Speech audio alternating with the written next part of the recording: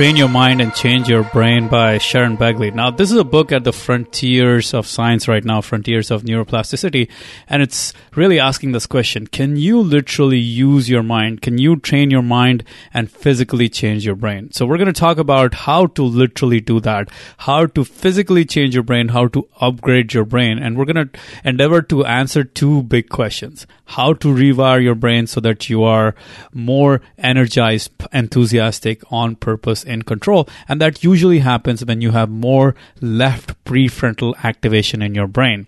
And we're going to also talk about how to rewire your brain so that you're not negative, victim mindset, disappointed, dejected, because all of that comes from more right prefrontal activation in the brain. And you can literally program your brain. You can rewire your brain so that you have more left prefrontal activation rather than right prefrontal activation. The next question we're going to answer is, can we physically change our brain so that we have more better memory, better focus, and better processing speeds? Okay, so let's talk about those. And before we get into that, let's talk about the idea: is the brain literally hardwired? Now, the brain has over 100 billion neurons and over 100 trillion connections between these neurons. But the truth about the brain is that the brain can change just by our mere thought patterns. Just thinking about playing the piano will lead you to physical changes in your motor cortex. So the brain is changing. The brain is constantly changing, and that's the game of neuroplasticity, because what it's really telling us is the brain is changing throughout our lives as a result of our environment and as a result of our experiences. It is changing as a result of the lives we are living every given moment. And here's the thing: when we have to have what is called self-directed neuroplasticity, as in we want to force a change on ourselves, that will only happen when the mind is in a state of attention and focus. So realize that attention is required for neuroplasticity. Attention training is the gateway to neuroplasticity in some ways. So now that we know, let's talk about how to rewire the brain to be more energized, enthusiastic, and in control. Here's the thing. So let's first talk about the guy who's doing this research, Dr. Richard Davidson, who's the founder of Center for Healthy Minds at University of Wisconsin. And you can click on the link in this mind map to go to his website. And Time Magazine named Davidson as one of the 100 most influential people in the world in 2006. So his research is really cutting edge. Now let's talk a little more about what is this difference between the left and the right prefrontal activation. So Davidson, the guy we just talked about, has published over 50 research papers on the asymmetry in the left and right prefrontal activity. And what he has found out is that high left prefrontal activation leads us to be more energized, alert, enthusiastic, joyous, enjoying life. We feel like life is under control, and we experience personal growth, and we feel like we're living on purpose. On the other hand, people who have higher right prefrontal activation, they experience more negative emotions. They're discontent with everything. They rarely feel joy. They feel like they're not in control. They feel like they're victims. And they feel like they're constantly disappointed.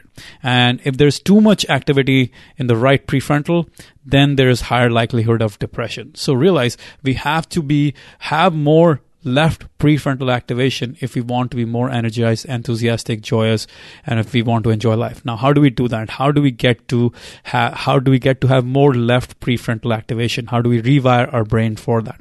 So what Davidson did was research people who were meditating versus non-meditators, and he hooked them up to an EEG with 256 electrodes, those funny looking electrodes that are attached to a piece of, I think, plastic that is stuck on your brain to study all the brain activity.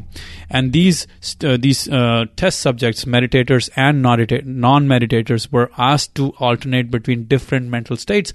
For meditators, they could go into meditation state, neutral state, and other states.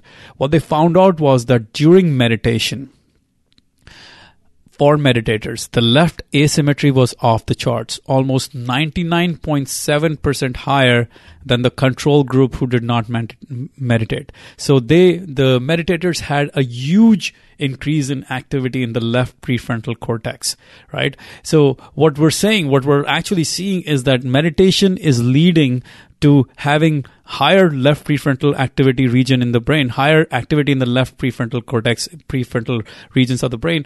And what meditation, which is a sort of mental training, is altering the brain's emotional circuitry. The more left prefrontal region activity we have, the higher chance of us being more enthusiastic and positive rather than negative, right? So we are literally training our brains to be energized, enthusiastic, on purpose, in control. And that's all happening during meditation as a result of meditation. So meditation is regulating the activities in our brain. That's the key here. Okay, so as you can see, this is really crucial. Meditation is really rewiring our brain to be more energized, enthusiastic, and in control. Now let's talk about the other big idea, which is how to have better memory, focus, and processing speeds. Now, before we go into that, let's first understand the importance of gamma activity and gamma states in our brain. Now, gamma brain waves are somewhere in the 25 to 100 hertz region, and in human beings, they are usually around the 40 hertz region. Now, what happens is when we have increased gamma activity, there is increased memory recall, because the 40 hertz frequency is known to regulate memory processing. So people who have high gamma activity have exceptionally vivid and rapid memory recall.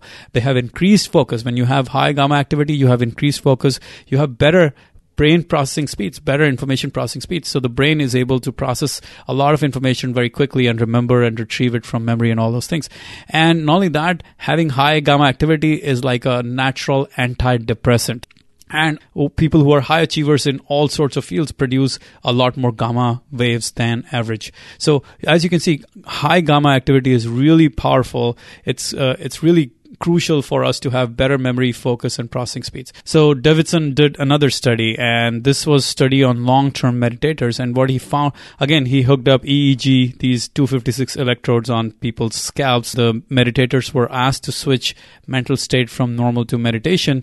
What they noticed was an increase in gamma wave, the gamma state that was larger than had ever been reported in neuroscience, the kind that had never been seen in neuroscience literature before. So most of the long-term meditators showed very large increases in gamma waves during meditation, and gamma wave activity continued on even during non-meditation periods for these long-term meditators. So it is here's the thing, for non-meditators, gamma activity might be as long as half a second long. But for long-term meditators, for adept meditation practitioners, it lasted as much as 5 minutes long, which is 300 seconds, almost 600 times longer than half a second long. So amazing change in gamma state and gamma activity in the brains of long-term meditators. And what was fascinating was that even when these people were not meditating, after meditation was done, there were still large increases in gamma waves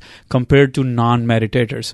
So as you can see, what Davidson was finding out was that long-term meditators have a very high gamma activity and gamma states, and hence they have better memory, better focus, and better processing speeds. And not only that, he says, the more you meditate, the more lifetime hours of practice a meditator has had, the more enduring the gamma signal is going to be. So if you're interested in learning how to meditate, I have a very simple, free guided meditation audio, actually the kind that a lot of these practitioners were using at the time, very similar to that. And you can download that free guided meditation audio right here by clicking on the I button, or go to 2000books.com/meditate, and the link is already in the description below. So here, let me just conclude this whole book in some ways for you. Here's the thing: meditation can alter the brain and also the mind in enduring ways. And because what it's doing, it's shifting activity for us from the right prefrontal cortex to left prefrontal cortex, from the negative part to the positive part in some ways. Not only that, it increases gamma wave activity even when we're not meditating. And another thing it does is meditation strengthens the connection between different parts of our brain, especially the thoughtful prefrontal lobes and the fear and anxiety generating amygdala. Because once you have that strengthened connection, you are much more able to better control the fear and anxiety generating amygdala. So that is really crucial as well. So here's what Davidson, the preeminent researcher on neuroplasticity, here's what he had to say. He said, the trained mind or brain is physically different from the untrained mind, from the untrained brain. And he compares meditation to working out your body. And he says, for some reason in this world today, training is seen as really important for physical strength, but somehow we don't believe we feel the need to work out our minds, right? So it's really crucial to work out our minds, and meditation is the ultimate strategy for doing that. So if you want to learn to meditate, download my free guided meditation course, audio plus the course. It's available at 2000books.com/meditate, or click on this I button here in the top right corner, or find the link in the description below as well. All right, guys, I hope you enjoyed this video. There's a lot of interesting new neuroscience that's coming up that's showing the power of how our brain can be changed as a result of our thoughts, and the best workout for our brains is still meditation.